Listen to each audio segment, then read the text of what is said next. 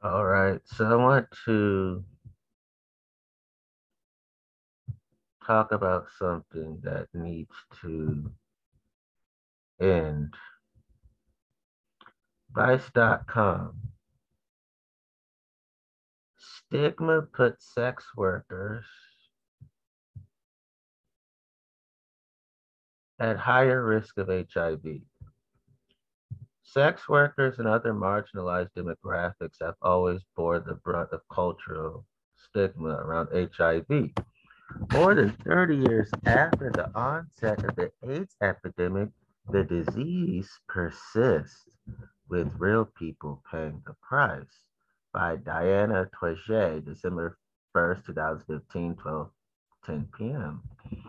Like any other industry, sex work comes with its own job-related risk.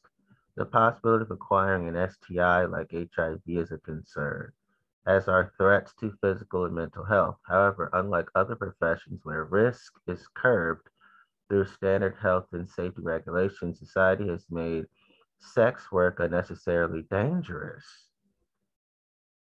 Stigmatization, which ranges from the public perception of sex workers as morally corrupt and socially unproductive to laws that criminalize their profession, is central to that. While stigma itself can easily marginalize and alienate a demographic, a series of intersecting stereotypes and inequities coalesce for sex workers.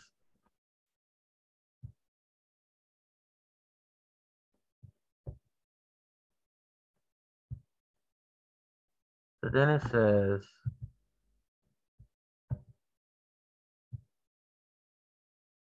earlier this year, sex worker and advocate Grace Bellevue died by suicide. Before her passing, she had been a fierce advocate for decriminalization.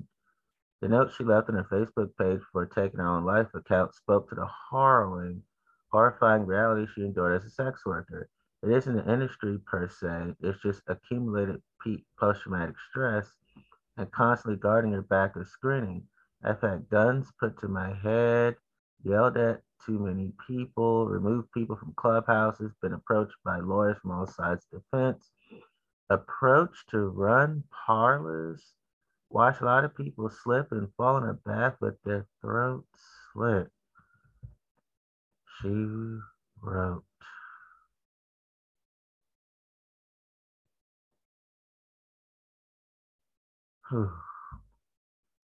Many argue this kind of violence and risk is amplified because of the criminalization of sex work, not the other way around. In the wake of Bellevue's passing, sex workers have called for mental health services that are customized for their needs. Could the violence that traumatized Bellevue been stopped if her profession were not illegal in her state? Karma, a sex positive feminist, says she entered the sex industry after becoming fascinated by Bellevue's work and other high profile sex workers in college. I read their blogs, looked at the various brothels and escort agencies around Sydney, she told Broadly in an email. I considered stripping, too uncoordinated, sugaring too much effort, and being an independent escort, steep learning curve. She eventually decided to on a fancy brothel in Sydney called Stiletto because, as she noted, Time Out magazine described it as the Taj Mahal of Sydney brothels. Carmen was giving an interview, was so eager to begin that she jumped straight on a bus from her school library to the brothel. That was 2.5 years ago. She's been a sex worker ever since. For many sex workers, the stigma of the sex industry prevents them from accessing adequate health care. Stigma against sex workers is a huge negative influence on mental health, Palmer said. She has an excellent vantage point. Unlike Bellevue, she lives in a state where prostitution is decriminalized. Because she works in a legal brothel, Karma says she's in a fairly safe environment, but she understands the risks of the trade very well. The fact that it is legal and legitimate creates less room for intolerance, she said. She thinks she deals with less judgment from others, including friends and acquaintances, because her work has not been made criminal. That's a big deal because social rejection plays a significant role in marginalization, which isolates people from the resources meant to protect them. For many sex workers, the stigma of the sex industry prevents them from accessing adequate health care, which puts them at increased risk of contracting HIV/AIDS. It's been more than 3 decades, and the epidemic of HIV/AIDS is far from over. The UNH 2015 fact sheet states that 36.9 million people are living with HIV at the end of last year, and 25.3 million have died from AIDS-related complications since the year 2000. Less than half of those living with the disease are currently assessing antiretroviral medication. Anti retroviral medication. But new infections have dropped 35% in the last 15 years, giving hope to leaders in the fight to end AIDS. HIV/AIDS is not just an illness. The epidemic initially took hold within gay male subcultures in the 1980s because American society was intensely homophobic at that time. The cultural perception of HIV/AIDS fused with existing prejudices. American citizens were dying by the thousands before anything was done to understand or end the public health crisis. Because AIDS impacted a marginal, stigmatized group, it was allowed to persist. The disease was killing mostly gay men in metropolitan tenderloins, and it was known as the gay cancer. Despite the passage of time and educational advocacy work that has striven to correct inaccurate stereotypes about HIV/AIDS, stigma persists worldwide. Even today, more than 30 years later, HIV diagnoses are burdened with undue stigma. And for populations that are already marginalized, like sex workers, the stigma of HIV/AIDS is particularly dangerous because it magnifies otherwise manageable risks. It isn't possible to end HIV until stigma and its reflection in biased laws and policies are eliminated. Catherine Hansen is the founder of the Center for HIV Law and Policy, CHLP. Our organization works for the rights of people affected by HIV. Hansen told broadly, it isn't possible to make a full life possible for people living with HIV, let alone in HIV, until stigma and its reflection in biased laws and policies are eliminated. Since CHLP formed, the organization is focused on the conditions and discrimination imposed on young people in detention and foster care facilities and the horrific injustice and public health inconsistency of HIV criminal laws, Henson said. If anything, we have increased our focus on the intersection of HIV, criminal justice system, and the social/political capital of affected populations. That is where the rubber hits the road, in my opinion. The organization is working against the systems that stigmatize HIV. Those prejudices and biases are widespread, neither singular nor simple. CHLP co-director Allison Nicole explained. There are many stigmas in play related to the spread of the HIV virus. Stigma attached to homelessness, poverty, unemployment, overuse of drugs and alcohol, disabilities, including mental illness, CLBTI status, and sex work, among others, all can play a role. Lack of research is part of the problem. Broadly contacted the Center for Disease Control, CDC, seeking comment about the prevalence of HIV/AIDS in the sex working community. Brian Katzowitz from CDC's National Center for HIV/AIDS, viral hepatitis, STD, and TB prevention responded, stating that unfortunately we have virtually no data on prevalence of HIV among the sex worker population, so there's not a lot of insight we can provide. HIV/AIDS is still stigmatized, Karma said. Sexual health is a primary concern for many sex workers, but that's not always enough to stay protected. She noted, arguing that the only true solution is to eradicate all laws that criminalize the profession and institute protective policies and practices to empower and benefit sex workers' health, success, and well-being. Karma is a fantastic human being. We share the same thought patterns. We share the same brain. Sex workers are a key population for HIV transmission risk. Stigma, marginalization, and risk exist wherever punitive laws against sex work are in place. That is the truth. I think Bellevue would still be alive if sex work was fully decriminalized, in my view. Pepe Rodriguez, the coordinator of CHLP's program to provide youth in state custody to comprehensive LGBTQIA plus inclusive sexual health care and education. Yeah, we need that. Agrees. Without legislative support, self-advocacy and best safety practices will always fall short, she told Bradley. Despite being more knowledgeable generally than the general population about sexual health and risk reduction strategies, sex workers are a key population for HIV transmission risk, he said. Stigma, marginalization, and risk exists wherever punitive laws against sex work are in place. 116 countries as of 2012. Shameful. I'm saying that shameful. Rodriguez noted that in countries that have decriminalized sex work, the profession is burdened only by standard occupational health and safety regulations. These countries have higher rates of condom use, and sex workers are able to organize community-based health practices that demonstrably improve health and reduce HIV risk. All those 116 countries should go in that direction. That's me saying that. In August of this year, the global human rights organization Amnesty International AI called for the universal decriminalization. In August of this year, the global human rights organization Amnesty International AI called for the universal decriminalization of consensual sex work. AI, you rock. AI Secretary General Salil Shetty said, sex workers are one of the most marginalized groups in the world who in most instances face constant risk of discrimination, violence, and abuse. This incited global discourse on the decriminalization of sex work.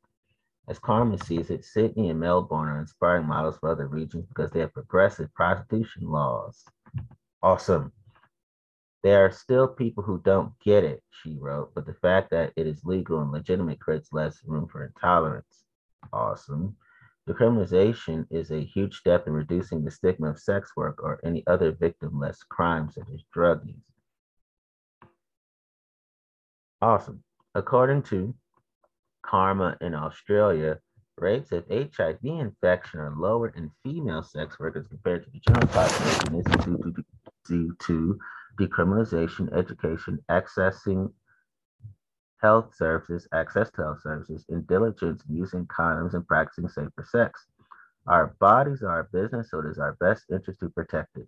She's citing data put out by AIDS 2014, the 20th annual AIDS conference in Melbourne, Australia. As many as a quarter of street-based sex workers report feeling pressure to have sex with a client without using a condom. That is fucked up.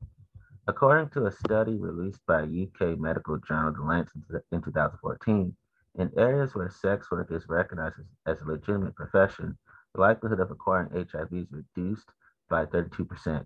Criminalization raises HIV risk in sex work populations in part by discouraging as much as one-third of sex workers from carrying protection. In some regions, condoms constitute evidence of illegal sex work.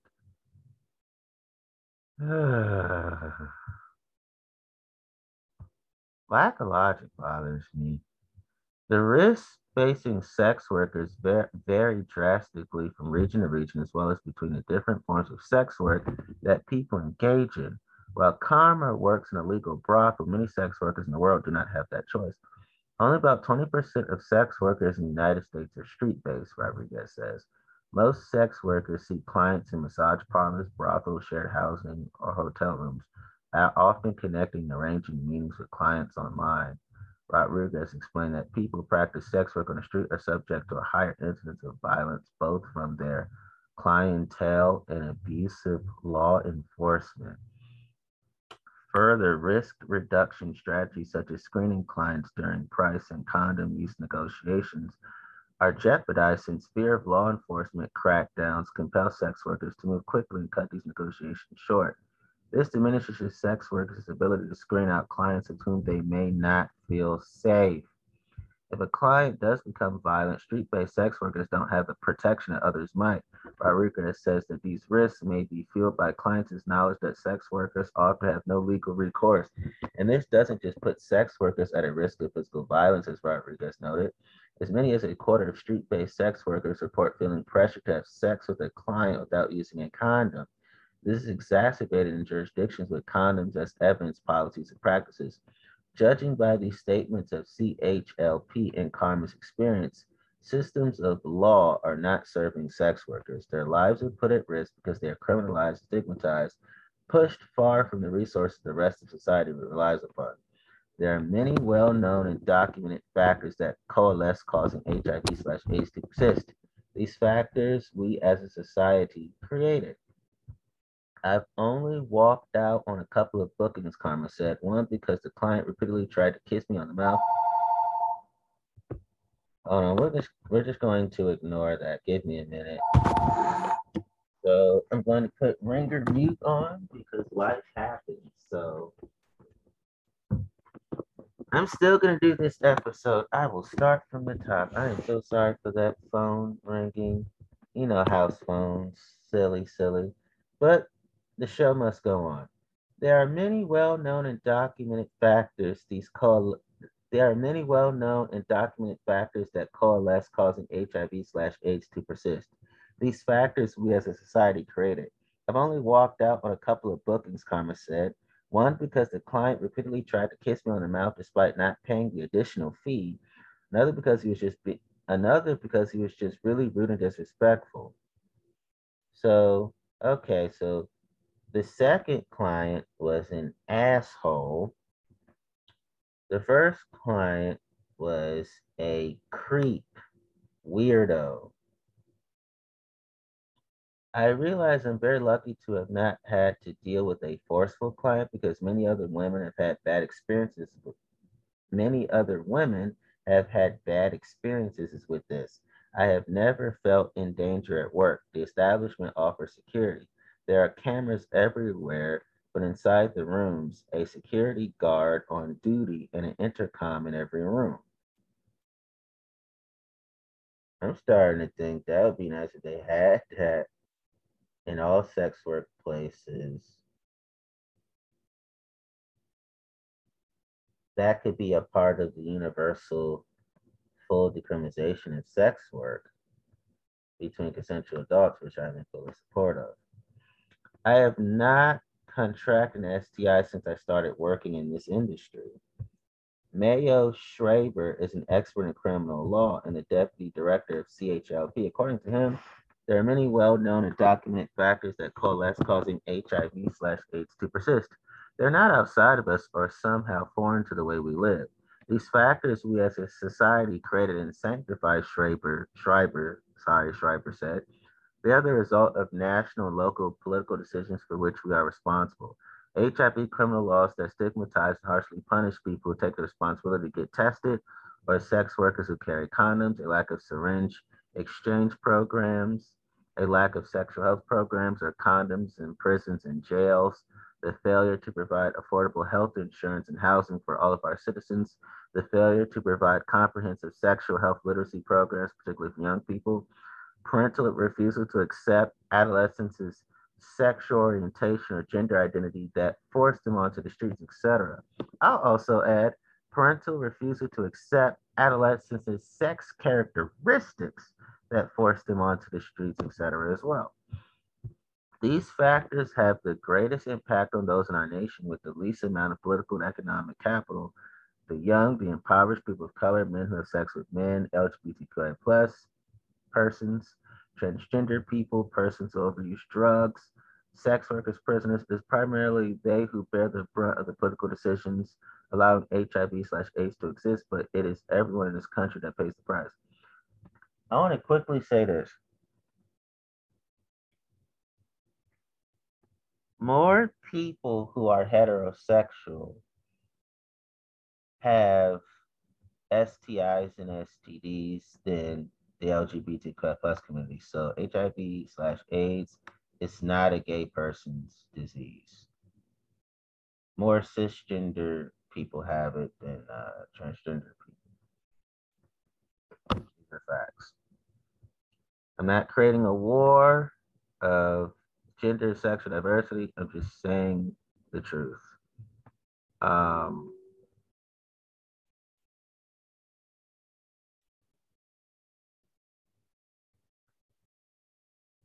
So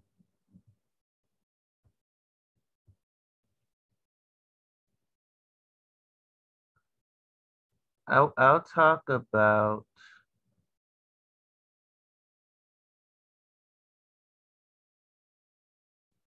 this interesting article.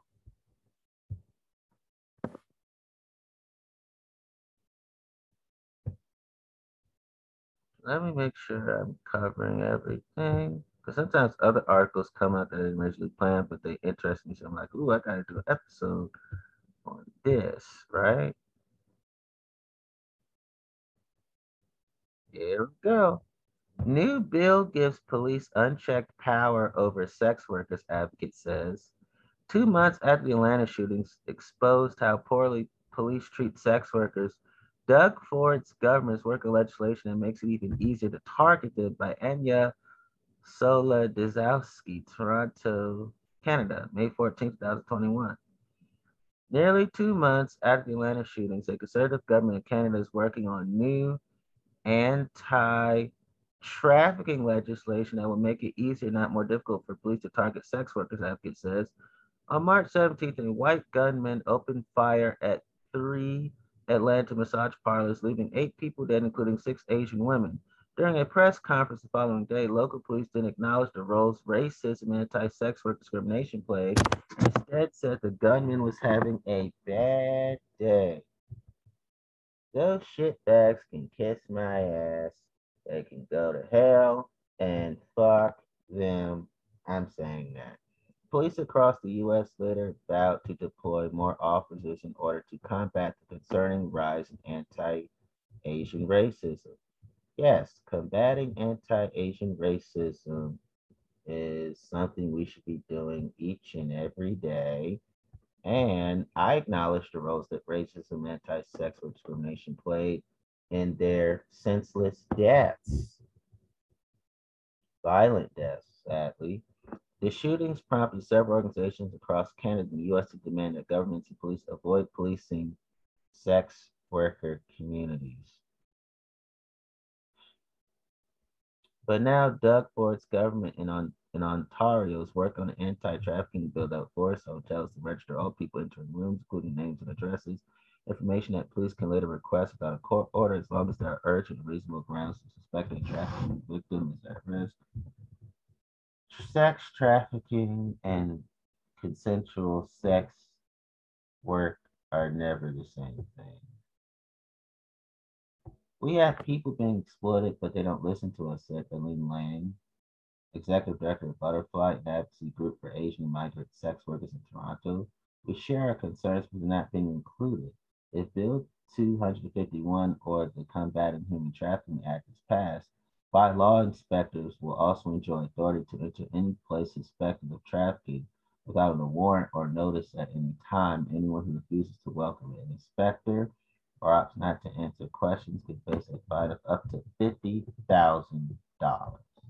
It's an unchecked expansion of police power, Lamb said.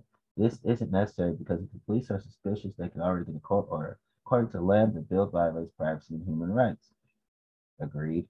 In a statement to Vice World News Ontario, Solicitor General spokesperson Stephen Warner said his team has already engaged with sex workers. Awesome. By the way, I was reading the past article. I think that sex work places should provide, uh, safe sex equipment. And I'm supportive of the health of sex workers myself. Health is so important. And I want to say one more thing about the last one.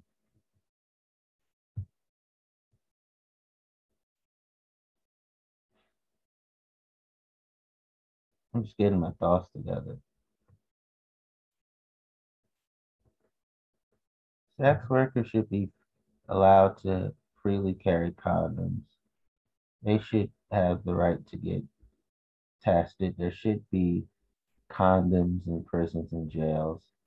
There should be overabundance of comprehensive sexual health programs and all over the world, even in prisons and jails. There should be an overabundance of syringe exchange programs. There should be providing affordable health insurance and housing for all of our citizens, including sex workers.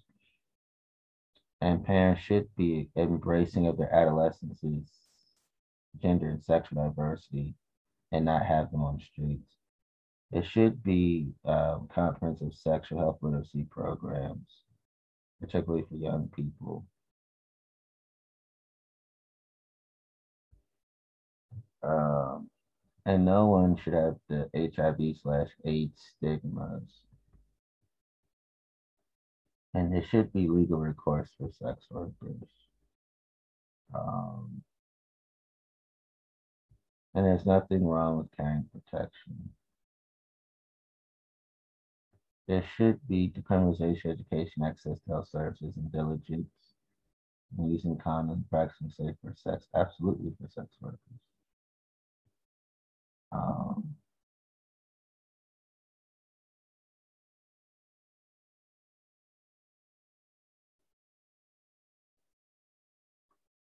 I think there should be protective policies and practice to empower, benefit sex workers' health, success, and well-being. I think so. We have to eradicate homelessness, poverty, unemployment, overuse of drugs, alcohol, right? We have to um, treat mental illness with respect. We have to treat disabilities with respect. GLBTI status and sex work, we have to treat those with respect. We have to eradicate the HIV criminal laws.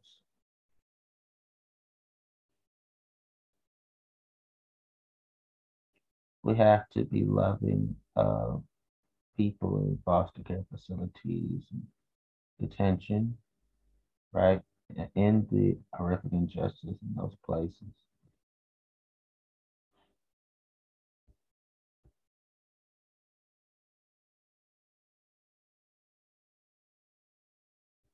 And again, there should be. I love the whole.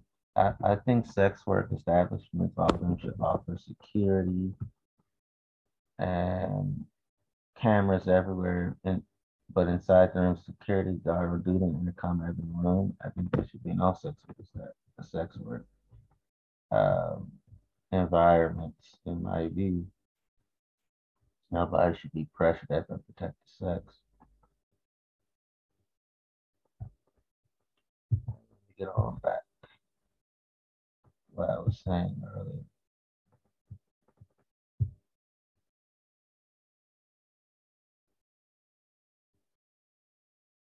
In a statement to Vice World News, Ontario Solicitor General spokesperson Stephen Warner said his team is already engaged with sex workers. This legislation's purpose is to deter human trafficking. For investigations into suspected human trafficking, help identify and locate victims of human trafficking.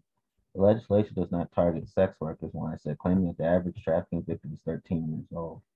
The Ontario government is using a 2013 statistic released by the Canadian Women's Foundation, a charity that advocates for women and girls. The government thinks that the government thinks all this power is to help and rescue youth, but if people traffic, it's more on the ground, Lamb says. They're just giving law enforcement power for racial profiling and targeting sex workers. Lamb said not only is the advice she and others have been offering, such as police cooperation with advocacy groups and implementing labor rights for sex workers, I think that is all awesome in terms of what Lamb is saying. And when she talked about the police cooperation with advocacy workers and implementing labor rights for sex workers, yes, yes, I'm for all those. Isn't being adopted, the government has also not invited some of the key stakeholders to participate in discussions. The bill is being debated before Ontario's Standing Committee on Justice Policy this week. According to Butterfly and other advocacy groups, including HIV Legal Network, the No Pride in Policing Coalition, and Maggie's Toronto Sex Workers Action Project, nice. The I like the Toronto Sex Workers Action Project. That's what I was saying. the Private Policing Coalition, HIV Legal Network. Oh, I love those advocacy groups. The bill will enable police to profile sex workers and people of color. That is shitty. Sex work, which is consensual by definition, is regularly conflated with human and sex trafficking, and that never should happen. And Vice World News previously reported how anti-trafficking raids are often a guise for law enforcement to target sex workers. Shitty again. Or for Canadian Border Services to seek out migrant sex workers who have legal status. Shitty for the third time. Neighbor 2018, Butterfly published a report that included 18 migrant or Asian sex workers detailing examples of anti-sex trafficking rates that harm sex workers. 15 of them were deported by the time of publication. The only thing I can think of is shitty and fucked up. You know, those are the only words I can say right now. Black, Indigenous, and people of color will also be disproportionately harmed by the bill, advocate says. Shitty and fucked up. In a press conference held by Butterfly and others on Tuesday, Robin Maynard, activist and writer of Policing Black Lives, warned the legislation will allow police to further profile Black women. Shitty and fucked up. My own research shows that Black women are often assumed or profiled to be involved in sex work merely for existing in public space, Maynard says.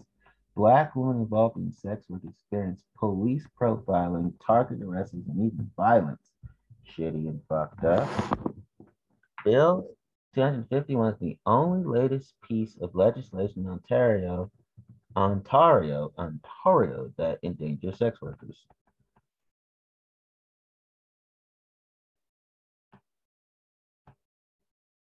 Previous anti-trafficking bills, as well as local bylaws, including one in Toronto that denies massage parlor workers the right to lock their storefronts, shitty and fucked up, have been called out for the harm they cause. Damn right, these motherfuckers should be called out for the shit they're fucking doing. Last year, a man with a large machete killed Ashley Noel Ozark, a 24-year-old massage parlor worker and mother of one. A tragedy that could have been avoided if the door was locked. Shitty and fucked up. That shitty and fucked up.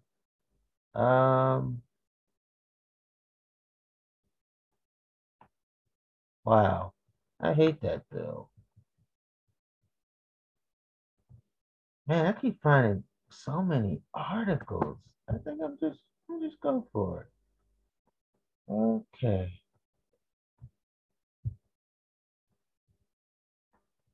You know, I think I'm gonna read this though. I'll do those articles later, but this one is so long.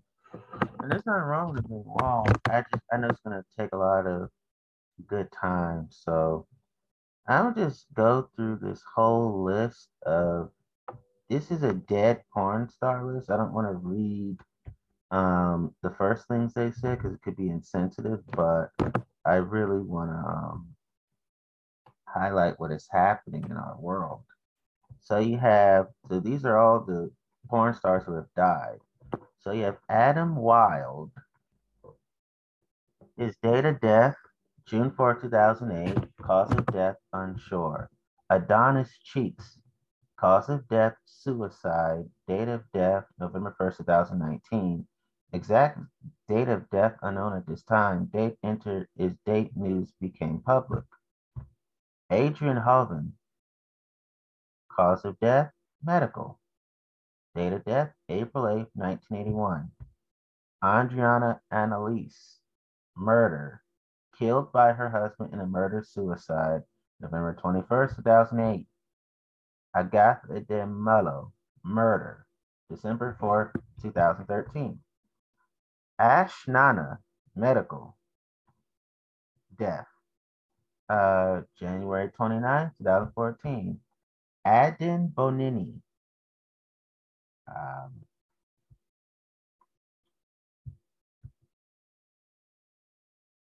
he died of. So wait a minute. So Aiche Nana, she had a medical death January 29th, 2014. So Aiden Bonini, his was medical meningitis. That was his death. March 26, 2007, Aiden was sadly taken from this world earlier this week. He was just 21 years old. Fate or God or some other known force had having decided that his time on Earth was over. Blake Mason said that. Aileen DaCosta, medical. She died in 2011, age 23, of cerebral vascular accident. Aja, unsure. Aja died on vacation in Mexico. Details on how she died is a mystery to this very day. September 8th, 2006. Aja again, unsure, unknown cause of death, September 18th, 2006. We send thanks to Tony Cooper who helped track down some details of the story. A business search on her production company reveals many aliases of Asia's, AKAs of Asia's, including Barbara Cunningham. The obit mentions two children, Donald Cunningham, Elizabeth Cunningham, and Tanguay, the name of the obit. Okay. Al Goldstein, medical, renal failure, December 12, 2013. Al Parker, AIDS, August 17th, 1992. Also known as Andrew Robert Oken. His friends called him Drew. Al Goldstein, the scabrous publisher whose Screw magazine published hardcore pornography into the culture mainstream, died on Thursday at a nursing home in Cobble Hill, Brooklyn. He was 77. Elaine Payette, medical, cancer. December 13, 2007, he died in Paris of cancer. And so they repeated that fact. Elaine Payette, medical cancer, December 13, 2007, he died in Paris of cancer. Elaine Fonte, cause of death unsure, January 4th, 2011. Alan Lambert, suicide by gunshot, December 1992. Elena Ferrara, murder, stabbed to death, May 16, 2019. Alberto Cavallone, unsure, November 12, 1997. Aldo Raleigh, medical, March 6, 2016. Aldo Ray, medical, cancer, March 27, 1991. Aldo Sambrell, medical, July 10, 2010. Alessandro Lavarelle, medical, November 5th, 1996. Alex Kolak, medical, died of a heart attack, October 1st, 2019. Exact date of death is unknown, late September, early October. Alex Dorenzi, medical, stroke, diabetic attack, June 8, 2001, prolific director of Pioneer.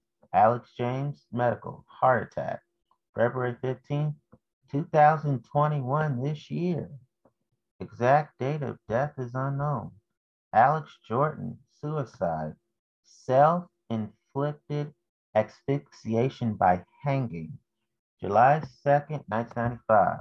Alex Main, unsure, July 6, 2010. Alex Maxim, suicide, October 3rd, 2015.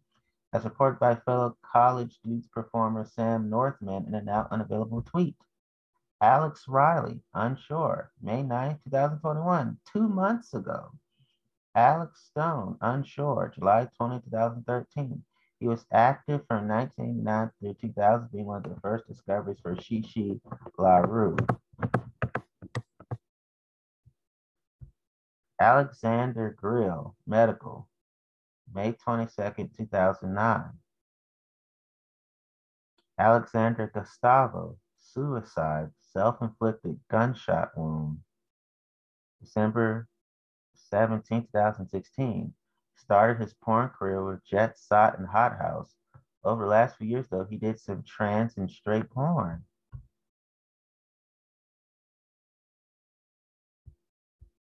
Alexandra Stein, accidental hit by a car, June 26, 2019.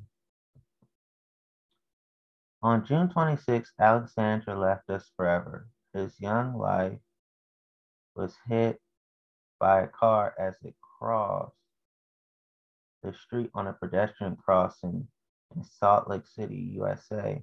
A street bar broadcasted classical music and she was smiling, so she was found by the rescue.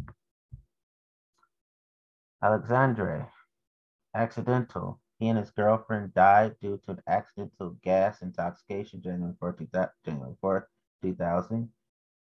Alexis Grace, medical natural causes, August 16, 2016. Grace's fiance Jonathan told AVN that her death, as of now, was from natural causes, but that her family was awaiting a report from the medical examiner. He said when he went out to get his car serviced Tuesday, that paramedics were called to their home and found Grace unresponsive. He said she had been dealing with an asthma condition and had experienced trouble with her breathing for the last few months. Alfonso Balcazar, medical, December 28, 1993. That was the year I was born. Ooh. Alfonso Brescia, medical, June 6, 2001. Alfonso Del Rio, medical, January 16, 2002. Alfonso Ribeiro, medical, meningitis, January 1st, 2001, also known as Eduardo. Alfred Baulu, medical, February 17, 1982. Alicia Monet, unsure, September 12, 2002. Alicia Tyler, medical, had stomach issues and asthma, August 11, 2013. Aliha Anderson, unsure, April 22nd, 2011. Elaine Rios, murder. She suffered from domestic violence in May, from which she went into a coma until her death, September 1st, 2020. Alan Gassman, AIDS, April 12, 2010. He wound up working against the drug he himself was secretly addicted to and got found out and returned to New York to die there. It is believed of the combined effects of drugs and AIDS, Patrick told Gavian.com. Aaliyah Yee, unsure, October 20, 2012. Aloysius Brummer, accidental, April 5th, 1984. Alvin Lindman, unsure, September 19, 2011. Amanda, murder, March 28, 2010. Amanda, unsure, August 11, 2017. Amanda Anderson, murder, November 23, 2008. Amanda Pocahontas, medical, complications caused by industrial silicone injections, December 7, 2015. Amaya, medical, June 15, 2015. Amber Rain, overdose, accidental cocaine overdose, April 2nd, 2016. Adult film actress Amber Rain, who died in April at age 31, perished as a result of a cocaine overdose. A spokesman for the Los Angeles County Medical Examiner's Office told the Wrap on Friday. Amber Sexum, overdose, heroin overdose. July 26, 2002, according to Mike South, the Pinellas County coroner listed her cause of death as heroin overdose after autopsy was done. Anne Maria LeVay, murder, gunned down, September 1st, 2017. She and an acquaintance were shot while they were in a car. She had a small porn career, but was more well known as an indie horror flick actress. Amy Jordan, medical, passed in her sleep, June 11, 2010, via Lucasback. Also received a link to a memorial service, which appears to be posted by a funeral home. Thanks, LNC for info. So sadly, I report that 19-year-old Amy Jordan had passed away in her sleep. No cause of death is being reported. One of her friends is telling me that there were no drugs found in her system, but truthfully, since it usually takes weeks to get those kinds of results, I question that statement. Anna Mari, unsure, March 10th, 1985. And Anastasia Blue, overdose, OD'd, July 19, 2008. Andre Cowboy, murder, June 1st, 2011. Andrea Albani, AIDS, acute meningoencephalitis caused by the HIV virus that causes AIDS. January 18, 1994. Andrea Timai, unsure, suicide, March 28, 2016. Andreas Mankoff, medical, October 9, 2015. Andrea Dean. Andrew Dean, unsure, May 11, 2008. Unknown cause of death for the English born actor. Um, I don't want to dumb people down because I know that I don't, you know, I want to make sure that people get the point. So basically, you have the cause of deaths are either suicide, hanging, opiates, make no mention of cause of death. You have, wow, unconfirmed report says she committed suicide of an unfulfilled love affair, car wrecks, car accidents, complications due to pneumonia, multiple sclerosis, died in a car crash, passed away in his sleep, accidental overdose. They don't even know the exact dates of some of these people. Complication related to pneumonia. Her death was due to health complications brought about by silicone injections meant to increase her breast size. Wow. Wow. AIDS.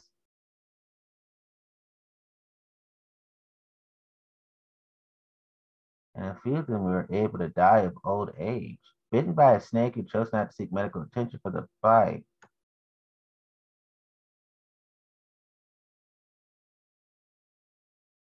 Wow.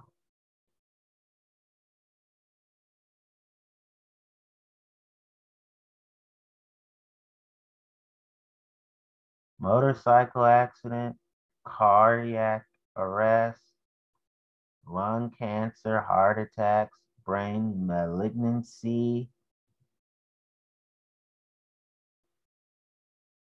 killed by her husband in murder suicide,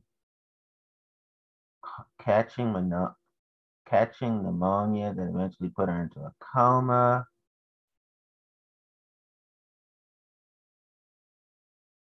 Unclear whether it was suicide or murder, death by hanging, or car crashes. And I'm not being funny. I'm just trying to simplify this as best I can. So we got brain tumors, heart attacks,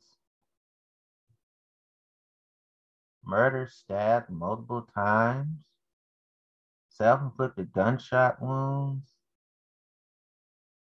liver failure, murdered by a client,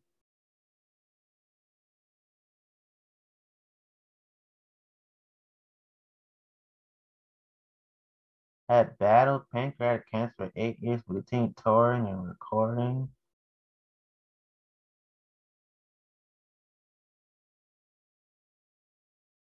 Pneumonia, murder, liver failure, shot to death by boyfriend, unexpectedly passed away at the age of 40, shot and killed in Dallas, Texas,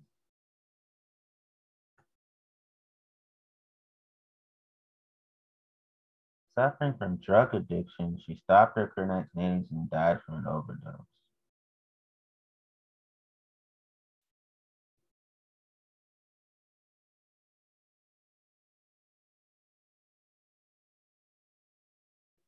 I think I'm gonna do a full, because I don't want to,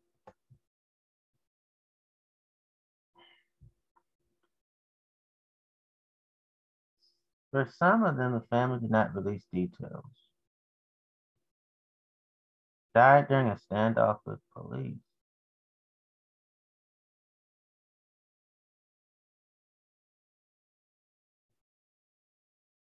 Birth accidental OD.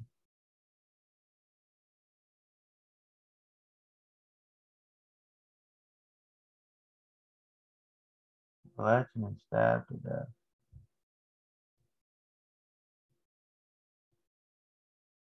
Shot to death by a convenience store in West Palm Beach, Florida.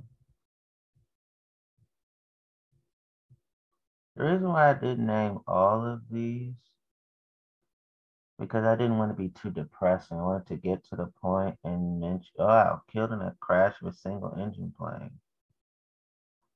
Wow, so basically they die of complicated diseases or die violently or die testicular cancer.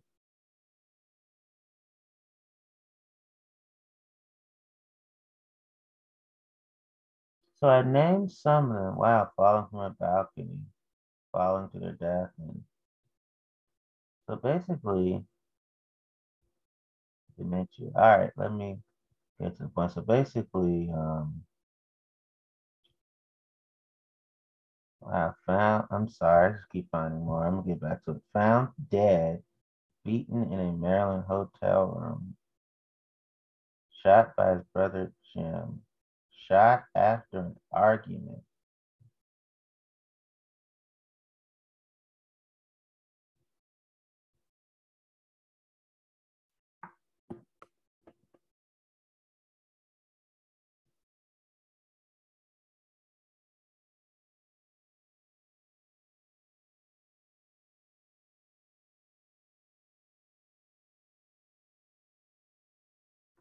Pneumonia and liver problems. Unknown causes of death. Wow.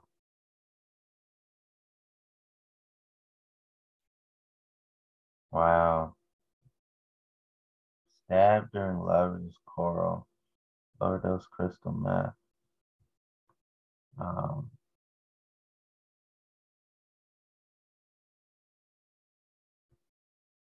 Actual date and circumstance of passing unknown.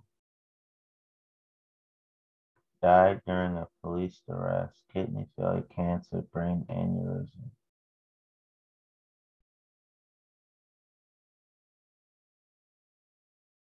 Wow. Motorcycle accident. Garrick's disease, neuron disease.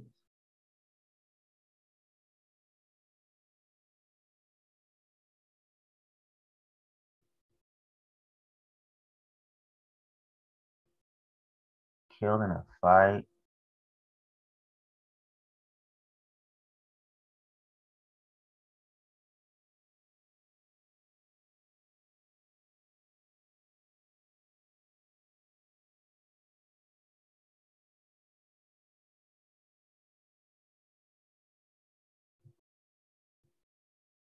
Wow.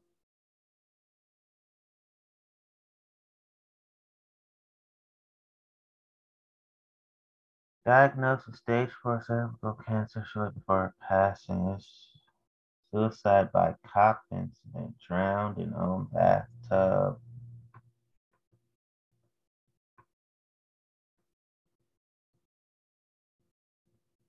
Boating accident. Suicide from jumping. Pneumonia slash Alzheimer's disease. Long illnesses passed away. Uh, Insufficiency of multiple organs.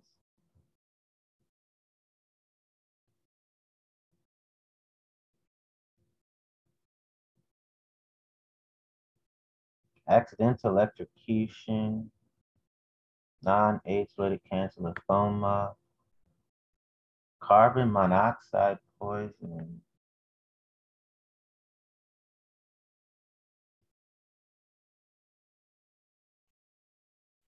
Died of sepsis. I think y'all get the point. I think I'm gonna stop there. Um,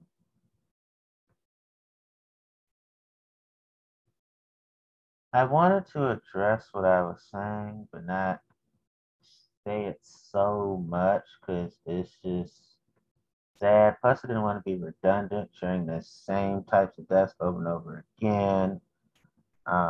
I don't like to dumb people down, but I do like to get to the point. But at the same time, I don't want to be too depressing, but I can't sweep things under the rug. So I named some of them. I named some, the deaths that they died, and like one person accidentally overdosed antipsychotic prescription drugs, those kind of things. So I was like, well, there's no other stab during lover's quarrel. That's just wow. But Bile ducts are pancreatic cancer. Okay, I'm gonna really stop now. After I say this one, heart attack after accidental drug overdose. Wow, wow. Okay, now I'm gonna stop. So possible liver failure. Okay, Antonio, stop. All right. So this is really horrible. These are all horrible. These are the very things that are happening to sex workers. Okay, one more, then I really stop. Was beaten to death and had brain hemorrhage, 24. So this is how kidney endosurgical issues. I'm trying, but I keep carrying, I keep finding things shot in the head, brief illness, undisclosed, esophageal cancer, auto accident, age-related kidney disease, accidentally shot during drug-filled sex game with a gun gone wrong, suicide, OD'd on pills of some sort, died from a fall in the bathroom caused by massive intake of pill.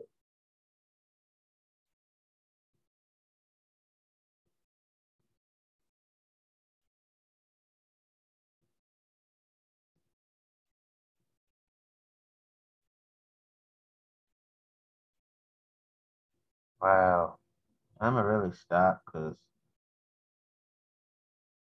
there's nothing new to say. But all these deaths and these names of the people, as a society, we have to wake up. We have to really love people for real. Absolutely, we gotta love folks, regardless of what they do in life. We gotta love people. You know what I mean? Um, why is pornography legal and prostitution not? It seems like the headlines are constantly filled with news stories of politicians quite literally caught their pants down in scandals with prostitutes, sex workers. This often raises the question of why we do not treat prostitution the same as was pornography. Why is sex for money okay in one setting and not another? The distinction is a very fine one and comes down to a string of cases finding that porn performances actually constitute acting subject to artistic expression protections of the First Amendment to the United States Constitution. Thus, the distinction is that, at least in theory, porn stars are paid to act and prostitutes are paid for sex. Performers may engage in sex as part of their roles, but that does not count as sex for hire. Sex in the course of creating a movie or a photo is an expression protected under the First Amendment. Generally, the one paying for the sex is also different than the one receiving the benefit of that act, further distancing from it from a strictly sex for money arrangement. However, some free speech advocates argue that even first person movies should be afforded this protection, though no significant cases have gone to court. While recorded, sexual performances have been relatively protected. Live performances are much less so. Compared with sexually explicit media, live sex shows have very little protection under the law. The Supreme Court of Oregon did overturn two state laws concerning sex shows on free speech and expression grounds in 2005. The turning point in the porn and prostitution debate occurred in the 1980s in California. Prosecutors argued that an adult film producer named Harold Freeman was guilty of pimping because he had hired five women to perform sex acts for a movie called Caught from Behind 2. The state's highest court ruled that anti-pandering, anti-pimping laws were not intended to apply to porn films, and that Freeman was not paying his performers for the purpose of sexual arousal or gratification in his own of the actors. The court also said that even if the actors had engaged in prostitution, applying the anti-pandering laws to these acts to these act out performances would impinge on the First Amendment. Indeed, the California court was very concerned that applying anti-pandering prostitution laws in this situation could create a slippery slope of regulation that could be imposed against less and less explicit content, such as love scenes in art films. Pornography has had a contentious relationship with the law since the middle of the 20th century when, in the U.S. Supreme Court case of Roe versus United States, Justice William Brennan not only wrote that obscenity was not protected by the First Amendment, but also narrowed the definition of obscenity, effectively legitimizing most pornography. The Rose Court indicated that obscene material can only be identified by asking whether the material as a whole appealed to an average person's prurient interest. Later, Massachusetts case created a three-pronged test. A work was obscene if it appealed to prurient interest. Offended Um,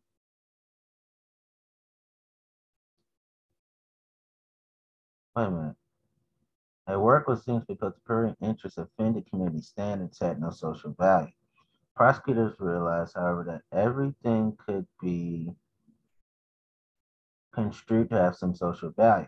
Thus, the current standard called the Miller test now specifically singles out work that lacks any serious literary, artistic, political, or scientific value. Since California versus Freeman, prosecutors in other states have largely avoided challenging the distinction between prostitution and pornography. The legal buffer afforded by the ruling allowed the adult film industry to proliferate in the Golden State. If a similar decision was handed down in another state, it might attract unwanted business from the porn industry. I'm gonna make this simple point. I think prostitution and pornography should be both fully decriminalized and fully legalized and fully regulated.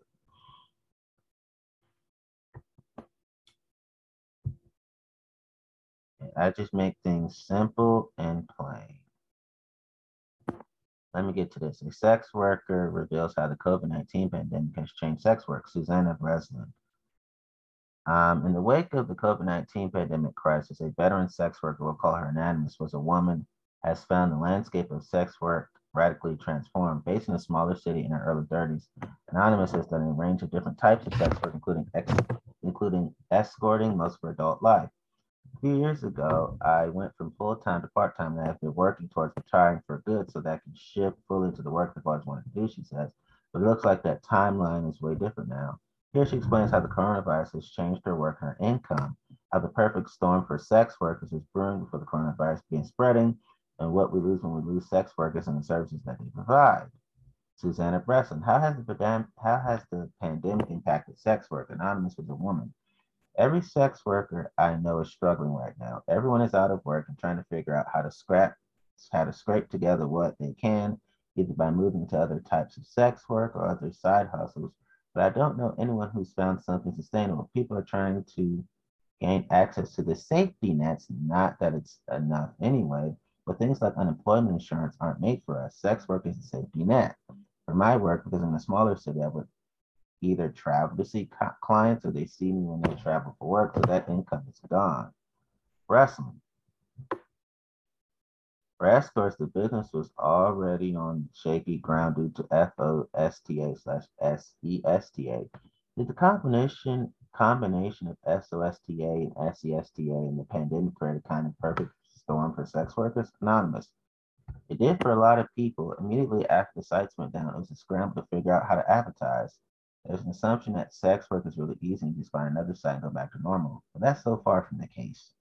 Every time you post in a new place, there's risk. You have to figure out where clients are looking. You have to send personal information into a black hole of people you hope don't extort you. And even the sites I was used to change policies, made it harder to post. Even a year later, people are still struggling. I don't know if it's a perfect storm, but it's a gut punch when we were already doubled over. Breast, can you quantify the drop in income that sex workers are experiencing? Anonymous, it looks different for everyone, but it's pretty extreme. I'm making almost nothing from sex work right now. I've had some guys I've been seeing for years who are great and have reached out to check in and send me a little bit of help, which I'm really grateful for. I don't know anyone who's still making a living from sex work right now. I know there are people who are primarily online before, cam performers, phone sex operators, but all my friends were doing in-person work. Breast and how has sex workers respond and how effective are these strategies? Anonymous. Some of my friends have tried to move online or change up their online presence, but it's really difficult. Not just about setting up OnlyFans and watching your bank account explode. Just because there are a lot more people watching porn doesn't mean there are a lot more people looking for something where you have to participate. Okay, just because there are a lot more people watching porn does not mean there are a lot more people looking for something where you have to participate. It's a whole different kind of marketing to make money doing that. And I know for myself that I'm bad at virtual sex work. I also know people who have kids who are home now or roommates who don't know what they do. People are trying, but it's really hard. The other big thing I have seen is there's such an outpouring of support from the sex work community. I don't think people realize that there's an incredible sex worker community, not just individuals. A lot of mutual aid funds popped up, and those have been really powerful. And people are trying to figure out how to keep doing outreach and offer each other support. Sex workers have always supported sex workers when no one else will, which is pretty often. It's a whole community of people who are hurting in different ways, but it doesn't mean those bonds go away. Wrestling. Are clients still seeking out dates or are they too anxious to book? Anonymous. Some clients are still reaching out, but very few. I have friends who don't have the option to say no to a client right now. So they're taking all the precautions they can and just taking the risk just like other workers. My clients aren't booking, most of them are home and can't do anything online. It's not just that there's a health risk, though that's a big part of it, but the circumstances have changed and they can't get away for a few hours right now. The only client who has reached out aggressively is someone I blacklisted who hits me up when something serious happens, like FOSTA/SESTA, and he thinks I'll be desperate for cash. I haven't responded. I hope it doesn't get to that point. Wrestling. How are sex workers who already expend an enormous amount of often unpaid emotional labor managing their mental health through this crisis? Anonymous. That's a great question. Everyone is doing their best. I think it's the same as everyone else. Zoom happy hours, phone calls to friends, offering space and making an effort to check in. One thing that's really nice about having so many friends who are sex workers, especially now that we're all a little older, been at this for a minute, is that I'm surrounded by people who know how to show love and care and are comfortable doing that labor. One thing that's hard is that a lot of people I know are in the sex industry because we have health needs that we have to prioritize, both physical and mental, which means there's a health crisis on an economic crisis draped in existential dread. And just like everyone else, the things we've been using to manage our needs are all of a sudden out of reach. One complicated thing that's been on my mind these days is that watching people get really sick and losing people has been so painful. Mourning alone and together and strange, sadly, or a community who is not new to remembering and mourning. I both wish we were not, and I'm glad that's not something I have to learn how to do right now. Wrestling, what's it been like for you personally to navigate your way through this? Um, it's been hard. The hardest part is to watch everyone around me struggling and feel like there's so little we can do. I've been donating, asking other people to donate, trying to do mutual aid. It feels like spitting on a house fire. For my work, it's been a serious hit financially. And knowing that this is going to last far longer than we thought a few months ago is really getting to me. I have some savings and some income, which isn't going to last much longer. So I'm trying to figure out how to start working again. I'm not quite ready to think about how it's going to feel knowing I was so close to transitioning out, but I know that's going to be really hard. As much as I was ready to stop, it was a job of human connection and care work, so the isolation is palpable. Wrestling. Sex work is a popular culture often seen by the public in one of two ways. The Cinderella fairy tale is seen in Pretty Woman, or two, the street corner prostitute as seen in, say, HBO's Hookers at the Point. The public tends to not see sex workers as human beings. What do you want people to see and understand about the real lives of sex workers during the pandemic? Anonymous. I really hope these people are heading to meat packing plants with masks and asking the people who work there if they feel empowered right now. No other profession has to justify itself by performing these very polar opposite experiences and to bleed all the complexity and nuance that is very human out of their lives.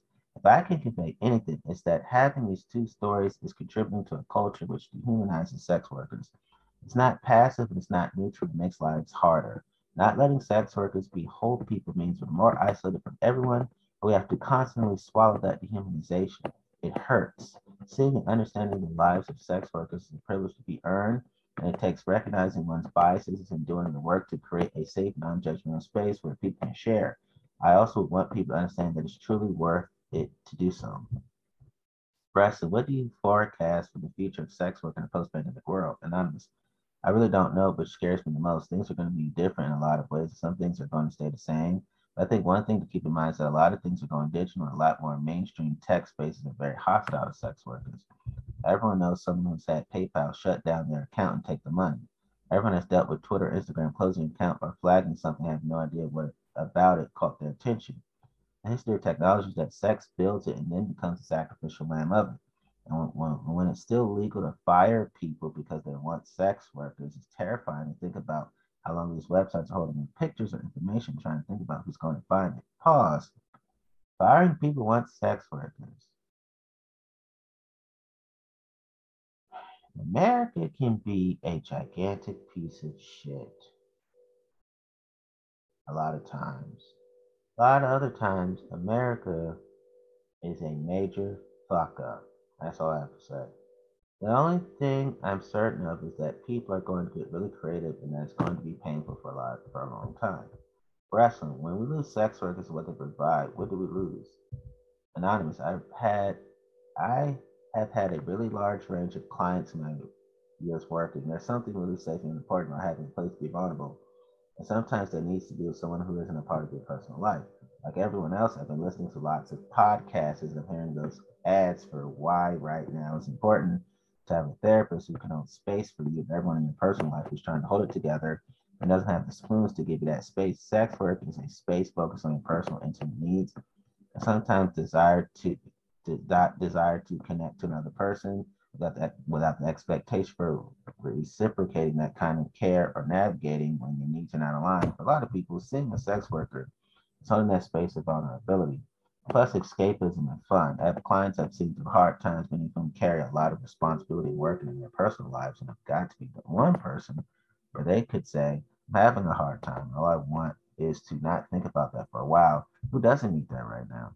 I hope we don't miss the opportunity to reclaim our imaginations and build the work of our dreams. The worst thing that can happen out of all of it is for us to go back to an economy status quo that wasn't working for people, especially folks of color, queer people, people with disabilities, migrants, parents, students, people with records. Most of us really, we all deserve better. She's right. I have nothing else to add because she spoke my mind for me, the entire article.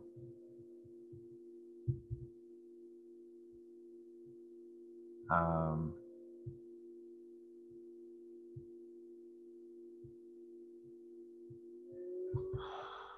it's just amazing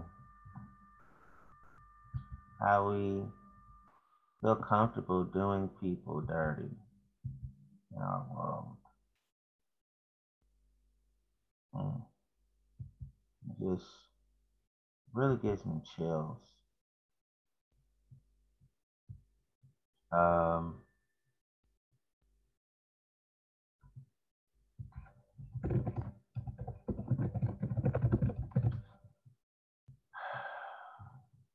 I'm just at a loss for words right now. Just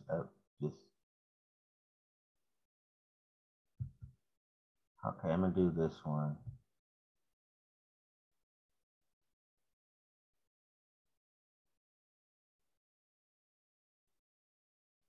So there's a cemetery life at a celebrating life at a forgotten cemetery for sex workers at the cross. This will be my last article, and I'll be done for today. All right. At the Crossbones graveyard, well-wishers light candles and pour out gin for the medieval prostitutes of South London by Deborah Cullen, November 27, 2015, 9:50 a.m. In the UK, we're accustomed to sober monuments celebrating politicians, royalty, and fallen soldiers. Big grey blocks of stone with oversized men sat on bronze horses. But now, from the belly by transport for London building site in South London, one of the most powerful, colorful, and exciting monuments has risen up celebrating the unlikeliest of British heroes, 12th century sex workers. Crossbones Graveyard is a small plot of land on Red Cross Way just off Southwark Street in Borough. The Shard skyscraper looms overhead in an area now known for expensive sausage rolls and posh coffee. But for hundreds of years, this tiny and assuming site was an unconsecrated burial ground for paupers, prisoners, prostitutes, sex workers. A bronze plaque on the gates reads, "The outcast dead," surrounded by thousands of ribbons, photos, jewelry, and gin bottles. The graveyard has always been a highly decorated folk shrine. It lay forgotten for over 100 years until London Underground discovered 148 skeletons in the 1990s during preparations for the Jubilee line. The Museum of London said at the time these remains were less than 1% of the total number of burials that were made at the site. The most famous exhumed bones became known as the Crossbones Girl, the subject of a 2010 BBC documentary. She was between 16 and 19 years old, was likely a child prostitute, and had erosive lesions on her skull from syphilis. Back in the 1100s, the Bishop of Winchester was given the southern bank of the Thames. The area was known as Liberty because you could get away with all the things you weren't allowed to do in the city, like go like go to the theater, enjoy bear baiting, and partake in prostitution. The bishop even collected cash from Liberty's brothels, giving them some form of protection. In death, he denied the women a Christian burial. When I first heard about that, you go through this period of being very angry about what happened to the people here, says Jacqueline Woodward Smith, a member of the Friends of Crossbones. The group has saved the graveyard from development. Woodward Smith is now one of the people who helps to lead its monthly vigils. The community that has grown up around it, of people that are so accepting of everyone, that's why I like it. I've been in a lot of groups, goddess groups, all sorts of things that you would think would be very allowing, but they sort of coalesce around an idea that everyone has to fit in. Crossbones vigils are held on the 23rd evening of each month and have attracted a diverse range of the curious, the respectful, and the spiritual for 19 years. Pagans, Christians, the homeless, bankers, sex workers. I'm here at the 138th vigil.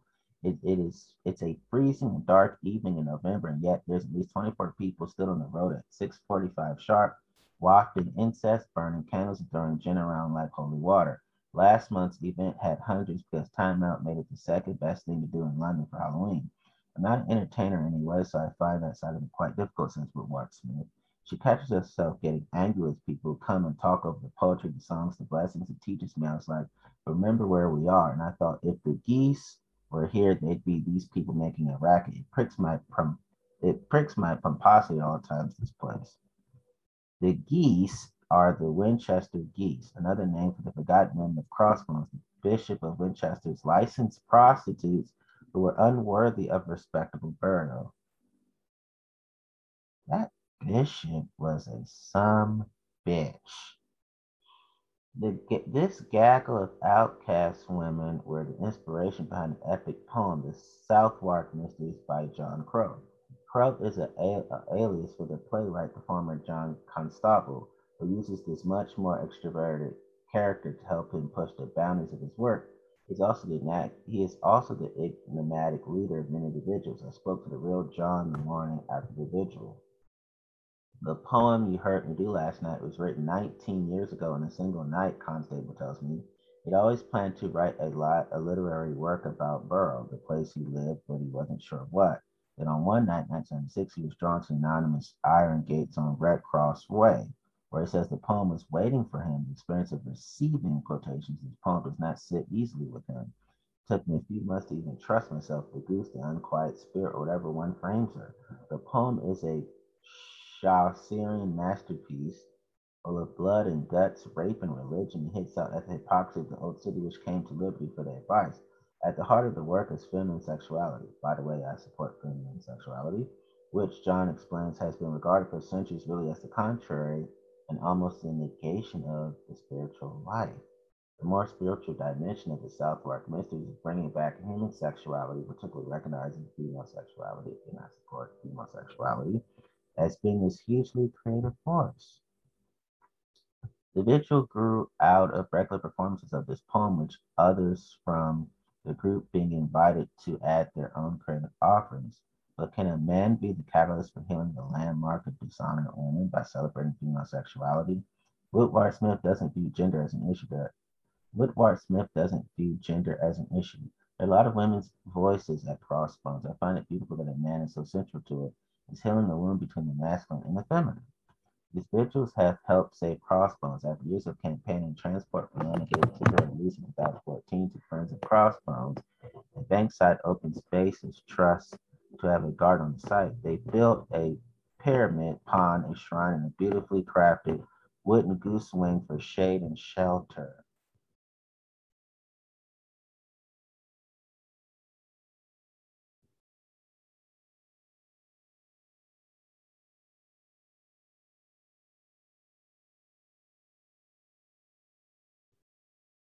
The religious power of visiting the great gates has worked like magic. Has helped foster energy to protect the site. Now, 50,000 people visit the site a year to pay their respects, including clergy from Southwark Cathedral, Russell Brand, and Corpus, looking for an interesting day out.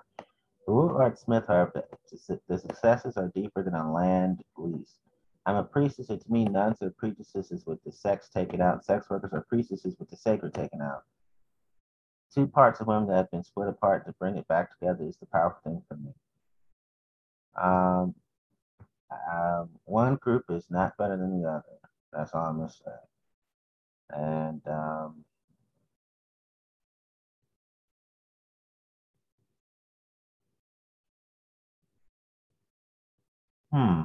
I think I'm gonna pause.